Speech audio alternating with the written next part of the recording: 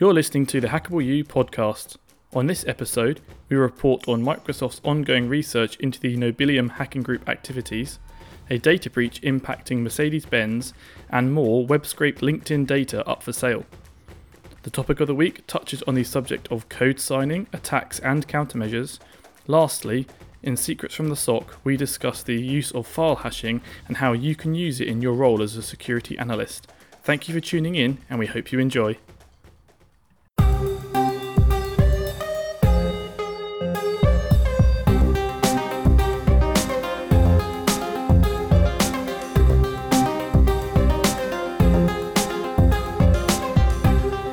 Hello and welcome back. You're listening to another episode of the Hackable You podcast with me, your host Ed, and my two colleagues and co-hosts Will and Alex. Good evening, guys. Back again. Another episode. How are you? How are you doing this week? I'm not a football fan, but it's coming home. Hey, you had to get it in there as well. Yes, what timing? Yes. Did you watch it? Yeah, I was in a pub with you, mate. Look, I'm just trying to captivate the audience here. Yes. I know. We were in quite a civil pub, we were in though. a very civil pub, and we couldn't really see the screen, but we wasn't trying to. The point was just to be there drinking, and they happened to have the football on. So yeah. Some of the videos of when the goals come in and the news have all the clips of the different bars and stuff, and you see white males with their tops off throwing beer in the air and jumping all over each other. Any European or anyone else from any other country is going to look at England and be like, yeah, classy. Keeping it classy as always. I think we were just sitting there with our glasses of wine, just being extremely civil. Oh, you Glasses just of drop it in wine. there, don't you? Jesus. So rah-rah. Sorry. Yeah, oh no, should I not have said that? Sorry, Sorry, I Will. meant big jugs of beer. Steins. Yeah, and the news of Matt Hancock as well. It's been quite a fun week of news, isn't it? It's been interesting.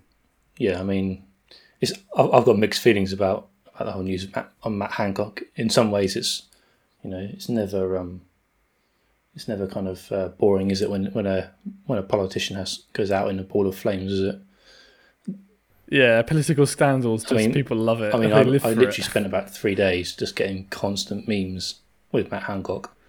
Yes, there are so many. And on the other side of it, it was infuriating to know that on one side of the fence, he's telling us all that we can't go and see dying relatives, and then he's snogging people. So yeah, it was a bit of a mixed feeling one, wasn't it? It was funny, but also pretty aggravating as well.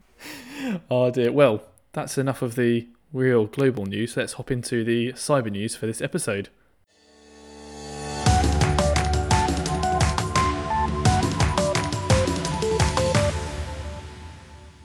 I hope you like that segue there, guys. I'm quite impressed with that.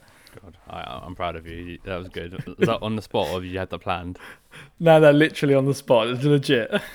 Microsoft have been tracking a Russian state-sponsored threat group who are responsible for the SolarWinds Orion supply chain attack.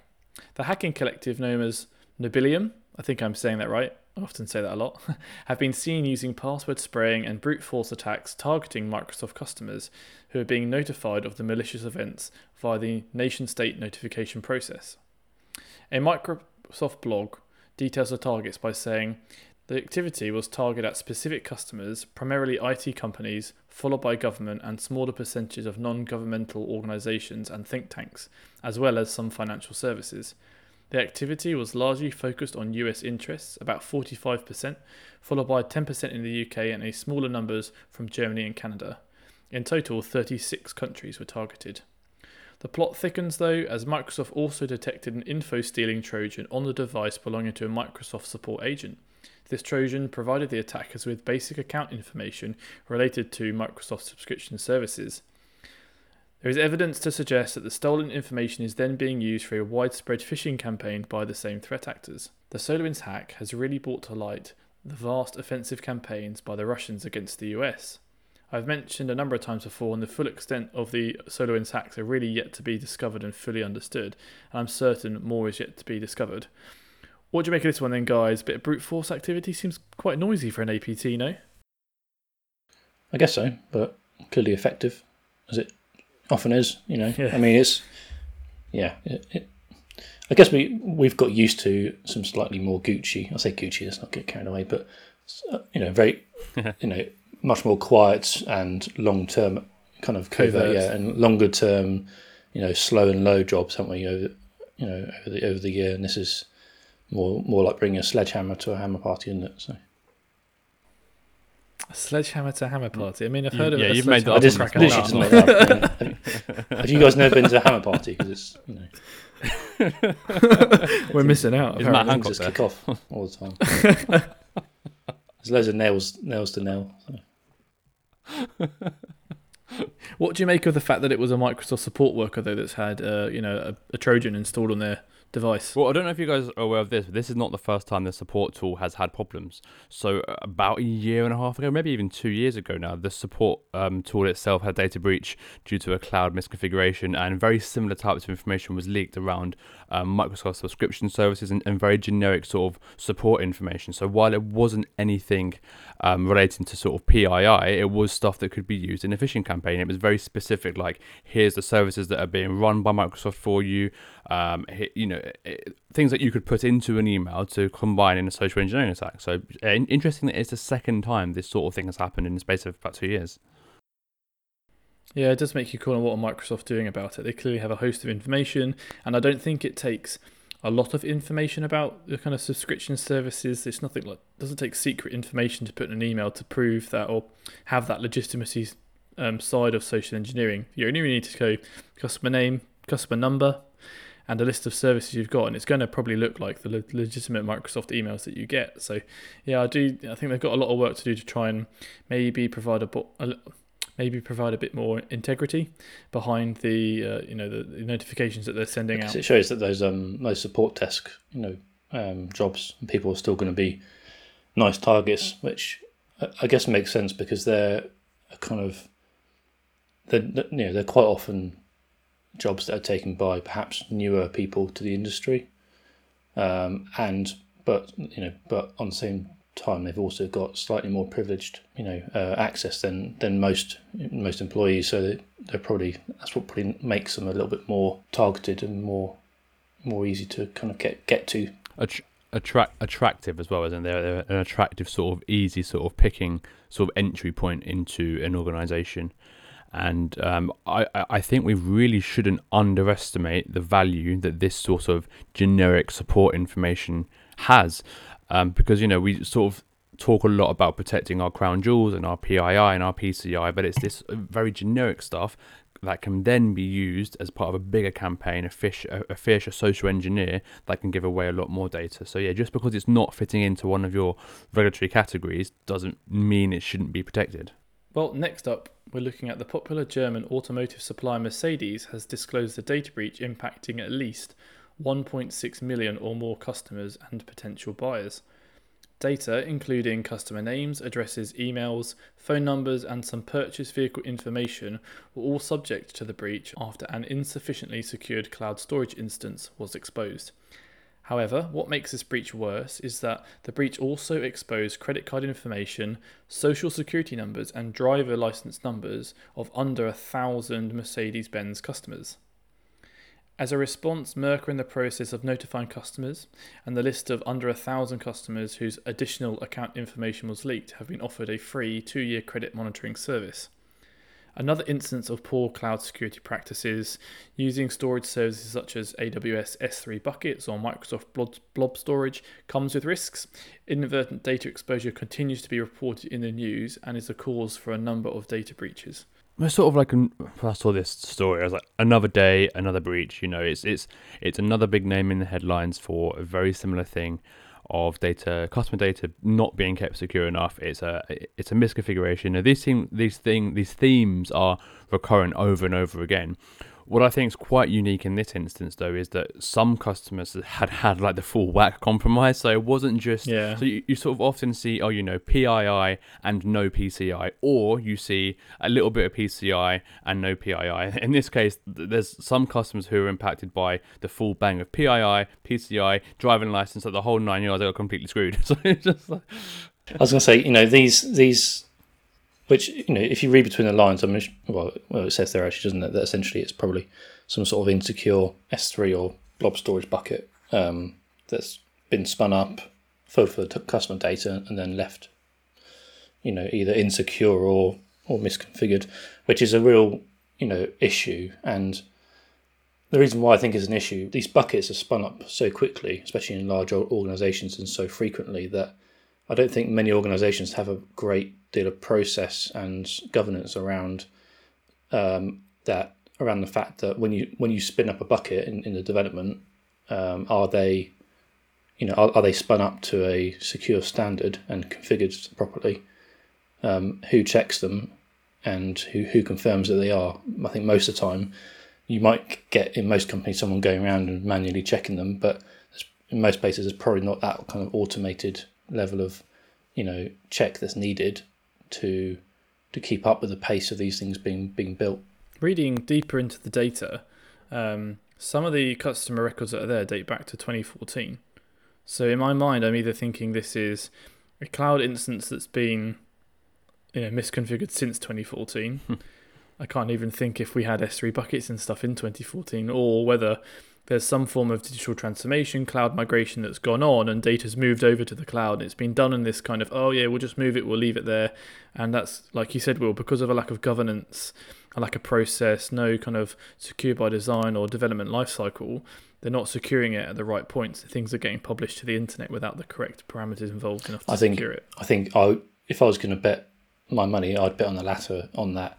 It was probably data that was being moved or reintroduced or added somewhere, existing data, and it's been added to a new bucket that's not secure.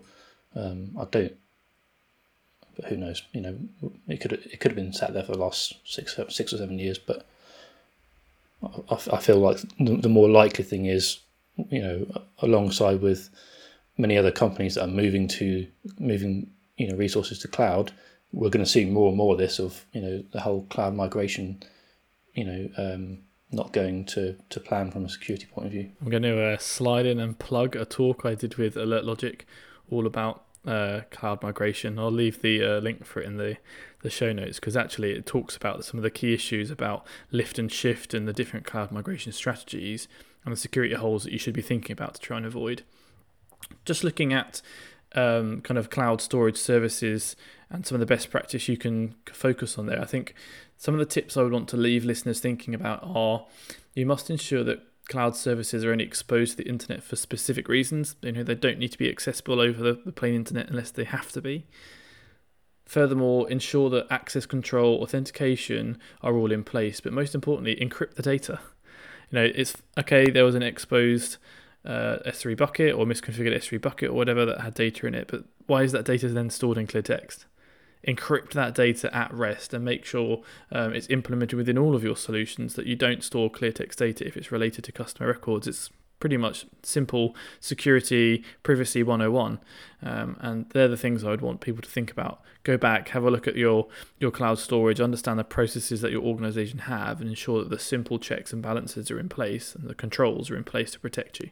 And the last news item we're going to talk about this week is actually quite a new one, relating to LinkedIn data scraping. So it was reported in April this year that data for LinkedIn users was captured in a data or web scraping issue. It's happened again, basically. A new posting with 700 million LinkedIn records has appeared on a popular hacker forum, according to researchers. Analysts from Privacy Shark stumbled across the data put up for sale on raid forums by a hacker calling himself God User Tom Liner. The advertisement, posted on the 22nd of June, claims that 700 million records are included in the cache and included a sample of 1 million records as, quote, proof. According to LinkedIn, no breach of its networks has occurred at this time.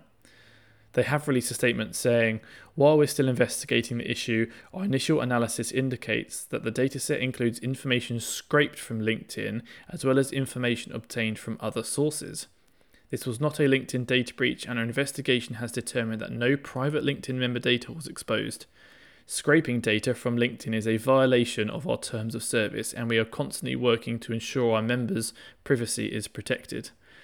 Second time in a year. It's got to be something going wrong here, no? Or we spoke about data scraping, I think, in one of the topic of the weeks, right? It's clearly a problem that LinkedIn are struggling to kind of get their head around. If you look at the recent scraping instances that there've been, all the vendors give this little statement where they say scraping data is in violations of our terms of services, like it's, I don't know, almost like an excuse, as if to say, I'm sorry that this has happened and it's against our terms of services, but what they really need to be doing is putting in the technical controls in place to stop it from being able to happen in the first place.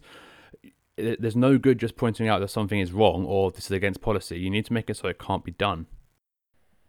I'd be interested to know what they mean by that the data that's been scraped has been kind of collated with information from other sources as well. Like the data set, what value is it actually showing to a cyber criminal, someone who might want that data set? Because we can all go and scrape LinkedIn data here, and I can find out that Will is a security analyst working at this company and Alex is a security manager working at this company, and great, but what value is that? So how are they supplementing this to make it valuable for a popular forum like Raid?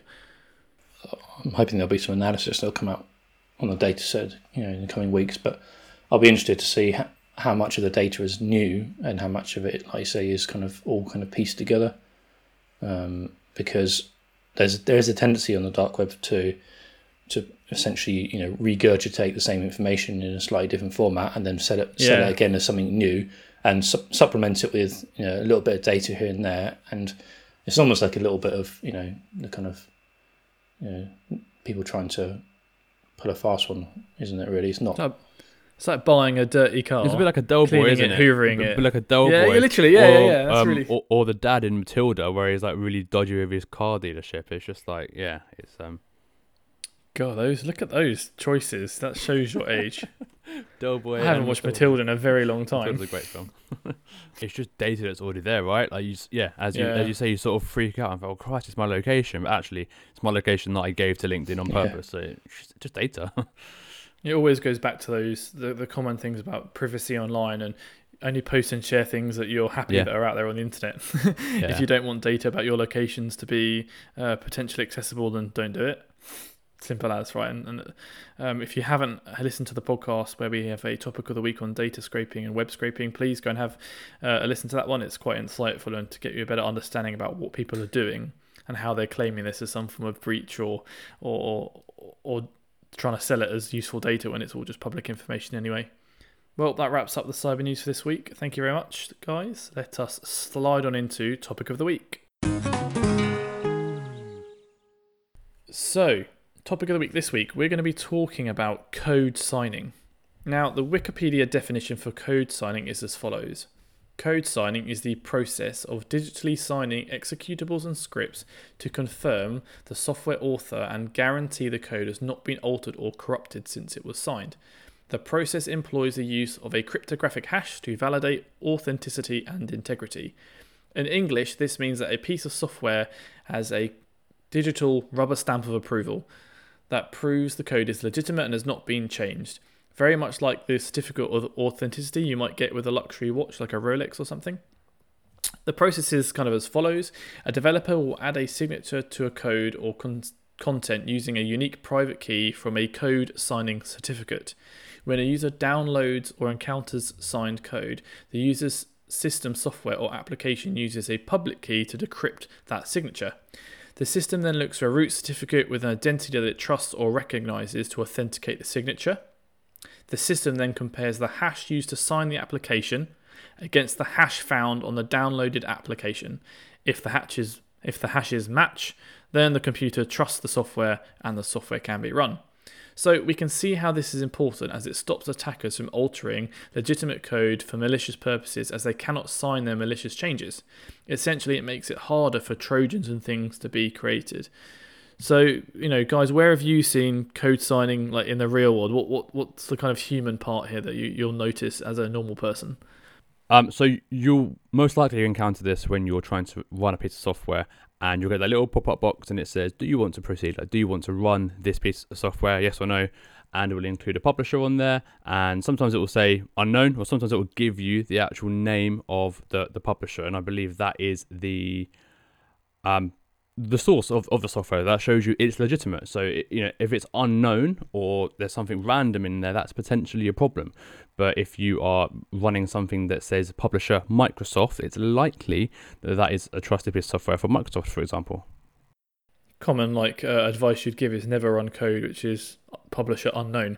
Although many legit pieces of software do have unknown written there, it's a bit of a not false positive, but it's good advice if you're downloading an email or something that looks a bit fishy and you see that, maybe just think twice. I think this is the trouble, isn't it? Is that, I think your average user at least tends to just ignore it and click OK, because if it does say Microsoft, then great. If it doesn't, then sometimes you I don't know about you guys, but I've ran a piece of software and then the signer has been some really obscure name, and then you Google it and do 10 minutes of researching to find out that actually that is the right name because it's like a parent company or something. And do you know what I mean? That's the trouble with it, is that it's still not particularly user friendly enough for people to make an informed decision most of the time, is it? I think, and that's why most people just bypass it or accept it, and really probably the only people that pay much attention to it is the techies. I think what's really important though is, like you said, Ed, it's context. Like if you've opened a really random looking dodgy email that you were not expecting, and then suddenly you're being asked to run software published by Evil Core, you're going to be a little bit like, oh, what's this? I think that whole sort of picture and context around what are you doing, what are you expecting, what are you not expecting, is really, really important here. True. However, in every good process there is, like code signing to try and prove legitimacy, there is a hacker trying to find a way around that. So we're going to jump in and use the MITRE ATT&CK framework to support some of the techniques that attackers use to get around code signing. So the attack ID T1588 is for obtain capabilities. Now there's a subcode 003, which is all about code signing certificates. And basically it explains how attackers will use code signing certificates to achieve their outcomes and actions upon objectives. So guys, you want to talk to me a little bit about how this tactic is used, how attackers are using code signing in many ways to be successful? Yeah, the really famous worm virus, Stuxnet, that used signatures that were stolen from two companies, Realtek and J-Micron. They're like really well-known technology companies based in Taiwan. So they had certificates that were already legitimate and they would have been trusted to run on your system. They were stolen essentially, and they were used to sign the malware. So when the malware is run, it thinks that it's being run legitimately from these companies, and therefore it's allowed to run, hence the payload propagates across your network. And Stuxnet was, a little while ago. It still happens in the modern day. So in February 2020, researchers attributed a new malware strain called Pipemon to a well-known hacking group called Winty, or the Winty group. They created a backdoor which was signed using a certificate belonging to a video game company that the threat actor hacked and stole in 2018. So the process is they identify a company who they think they can breach in order to steal code signing certificates. Winty Group did that in 2018, and then they use those certificates, which are still valid, to sign their malware, which is used for the Pipemon malware. It's a pretty sneaky tactic, and it's quite difficult, I can imagine, to identify. So I guess it's also worth calling out around what sort of, victims and targets are quite popular with getting their certs stolen, and generally we see a lot of kind of video game companies getting attacked, in particular ones in South Korea and Taiwan. So we can link that back quite easily to exactly what Alex said around about context. So if you receive a phishing email or whatever that says, oh look, here's an update patch for critical Windows updates, and you open and run that, and the publisher is some gaming company based out of Taiwan and South Korea, there's the disconnect. And obviously you have to be fairly educated and understand what's being put in front of you to go, well, the payload's called Windows Update or Chrome Update.exe, but it's been signed by a company that build video games. That's the kind of disconnect that people don't identify, and that's why people will just happily click yes, because it's going to be trusted by the system because it has been signed. The mitigations, though, for code signing issues are, there's nothing out of the box. I think some of the key ones to think about are really protecting your cryptographic infrastructure. So whether it be your certificate authorities or your public key infrastructure, code signing certificates, as you can see, are very useful tools for attackers if they can get their hands on them. You've got to be thinking about how do you protect those certificates? Where are they stored? Who has access to them? Privileged access management, rights around, only allow minimal people to access and use those certificates.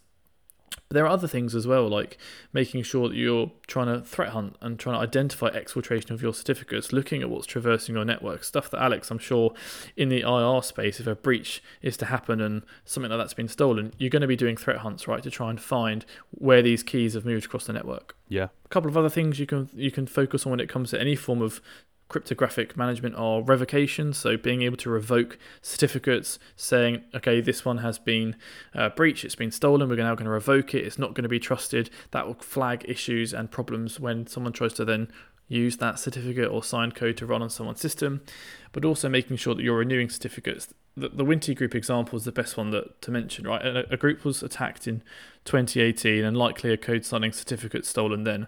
2 years later, that same code signing certificate is then used to provide legitimacy for a piece of malware. Now, there's an argument where you should be renewing your code signing certificates maybe a little bit more regularly to ensure that things like that don't happen, especially if you identify a breach. Yeah, I think that's a really good point. I think that sort of hygiene piece is really, really important. I read a really interesting article from Trend Micro who did some sort of arbitrary research into just binaries in general, and the outcome was really, really interesting in the fact that there was loads of sort of adware, fake AV, worms, droppers, pieces of ransomware that were signed by completely legitimate certificates. So I think it just goes to show that there's lots of illegitimate, is that the right word? Lots of false signing is out there, and it's prevalent. Cool. All right. Well, that's quite a meaty topic. Do go and have a research on code signing, and if if you're working for a company that do software development, have a software development life cycle, try and understand a little bit more about how they're signing their code and how they're managing those code signing certificates. Let us move on into our exclusive segment, Secrets from the SOC. So this week on Secrets from the SOC, we're going to discuss about file hashing. So we're going to talk a little bit about what a file hash is, why we use them, what you can do with them, and give you a bit of a challenge and something that you can do as one of your takeaways from the Secrets from the SOC this week. So I'm going to ask Will, put you on the spot. Can you explain to me what a file hash is? Hashing means essentially taking a input string of any length and giving out a output of a fixed length. It's a cryptographic procedure. Mathematical. We're loving the procedure, cryptography basically. tonight, aren't we? We're going maths overload today. Yeah. I wouldn't say cryptography is my favourite, but it is a necessary No, it's tough, evil. Some people really love it, don't they? But I'm not one of those people. So when we're talking about hashing algorithms, you'll hear things like MD5s, SHA, SHA 256, 512, 384. There's loads of different hashing algorithms.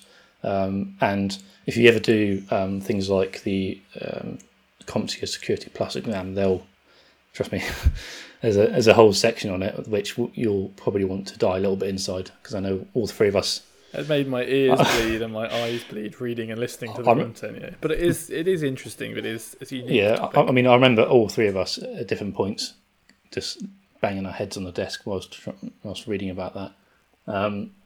Ecliptic curve, Diffie-Hellman. I'm like, pain. But it is a fundamental element of security, isn't it? So you can't, unfortunately, you need to understand it. But when we're talking about hashing, I guess what the question is, what would you use it for? In an average day in SOC is probably a sensible question. And I mean, from my point of view, I used it before I even came to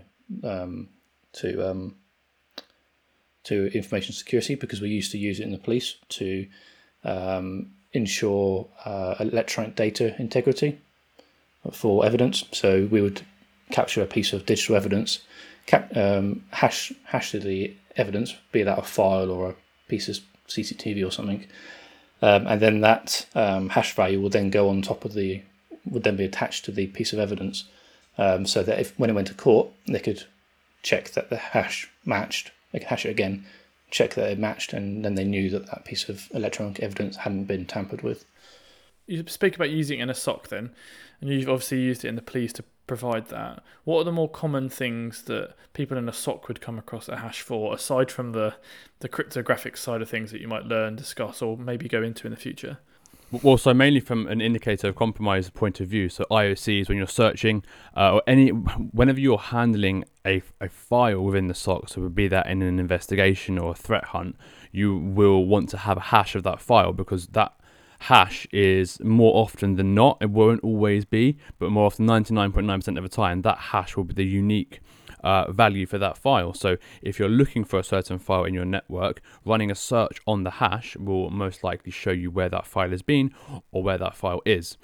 An example, if you have a piece of malware, so if a piece of malware has come into your network and you want to see where else that may be, you may be doing a search across all your endpoints to see which endpoints have seen certain file hashes. You'll most likely be using SHA or MD5, and it's a really quite a simple way just to be looking for that file. And it's also a really good way to get threat intelligence. So there's lots of sort of open source threat intelligence feeds where you plug a file hash in and it tells you things it knows about that file, be it malicious or non-malicious, or what the community has said that file is likely to be. With that threat hunting, threat intelligence mindset on, there is the Pyramid of Pain. If you've heard of the Pyramid of Pain, which is a kind of list of artifacts that you will discover during your process of IR, and at the top of the pyramid are the more difficult ones. So the top are TTPs. It's very difficult to identify TTPs. And right at the bottom, the simplest things to use and understand within any form of threat hunt and threat intelligence framework are kind of IP addresses and file hashes. What I do want to call out as well is that, as Will said, hashing is a way of providing integrity for data. So we're speaking specifically now about a hash for a file, but you can also hash passwords in databases and many other use cases for it. So understand the use cases of hashing, but at a SOC level and an IR level, when it comes to a file hash, it can be used, like Will said, to provide integrity, but also very common indicators of compromise that you can use in your threat hunts, within your threat intelligence use cases, to try and identify malicious things going on in your networks. A key tactic that used to bypass a lot of the standard signature-based AV when it was just looking for a known bad hash is that, look at Mimikatz, for example, a very popular credential dumping tool used within many red team tests and threat actors. You can decompile Mimikatz, you can make a couple of changes to the file and the system and the code, and how it works, and recompile it. Because you've changed that code, the integrity of that file has changed. You now have a new file hash, and that's how you used to be able to bypass a lot of those signature-based AVs, because it doesn't recognize it as a known bad file. Nice. Okay. I would challenge you to go and have a look at your SIEM logs and go and identify the file hash field. Just as simple as that, because you may have come across it before and thought, oh, what's that? Don't know what that is. Don't know what MD5 is. Don't know what these random string of numbers are. But, go and have a look. Go and pull out a SIEM log and just go and see where it says MD5 hash and identify that. Yeah, and I would suggest, if you are interested in kind of a malware reverse engineering or a bit of threat hunting and threat intelligence, identify some key forms of malware. Maybe have a look at some of the prevalent ransomware that's out at the minute, like Ryuk, Revil. Revil, any of the Maze stuff that's now defunct. But go and take the file hashes and search them in threat intelligence feeds. Look at AlienVault OTX, look at VirusTotal, look at hybrid analysis, and see what searching the hash pulls back and what you're able to see from it, because you'll understand how important and how useful a file hash is within an IR and threat intelligence scenario. It's good practical advice. So that wraps up the podcast there. We will jump into our key takeaways now, and you're not allowed to cheat. None of you are allowed to say what you've just said around what to do with file hash. I'm going to go with code signing. Oh, that's what I was going to do. Come on, man. Yeah, we'll get in there first. This is the trouble. What I would say with code signing is perhaps go away and if you don't already know, understand where it comes from and where it's where it's kind of managed in the organisation, because it should be kept kind of quite locked away, like we said. And any particular teams should kind of have the availabilities for it. So if you don't know how it works in your environment, in your team, in your organisation, I'd say go away and find out, because that'll help you with things like threat hunting. Because if you know where it should be, then you can look for places where it shouldn't be. My key takeaway is going to be about the Pyramid of Pain, which I mentioned in roughly what we spoke about with file hashes. Understand a little bit more about the Pyramid of Pain, other forms of indicators of compromise, and try and see the use cases that you can build for your threat hunting campaigns based on that. I actually am going to talk about hashing because I can. I'll not allow it. You have to forfeit something. No, I've got a very useful piece of advice. I want everyone to go away. I want everyone to go away and identify the sources of their logs in their environment that show you file hashes. I feel like you repeated yourself. Will, jury's out on this one. Are you going to send them away? Should we kick him off the podcast for this? I didn't repeat myself. I think that was a very good point. Well, you mean you did say you go and have a look at your seam logs and see the file hash for. But anyway, we'll let you off. We'll wrap up the podcast there, leaving Alex in the doghouse, and we will thank you for listening. Thank you very much, and I'll catch you all in the next episode.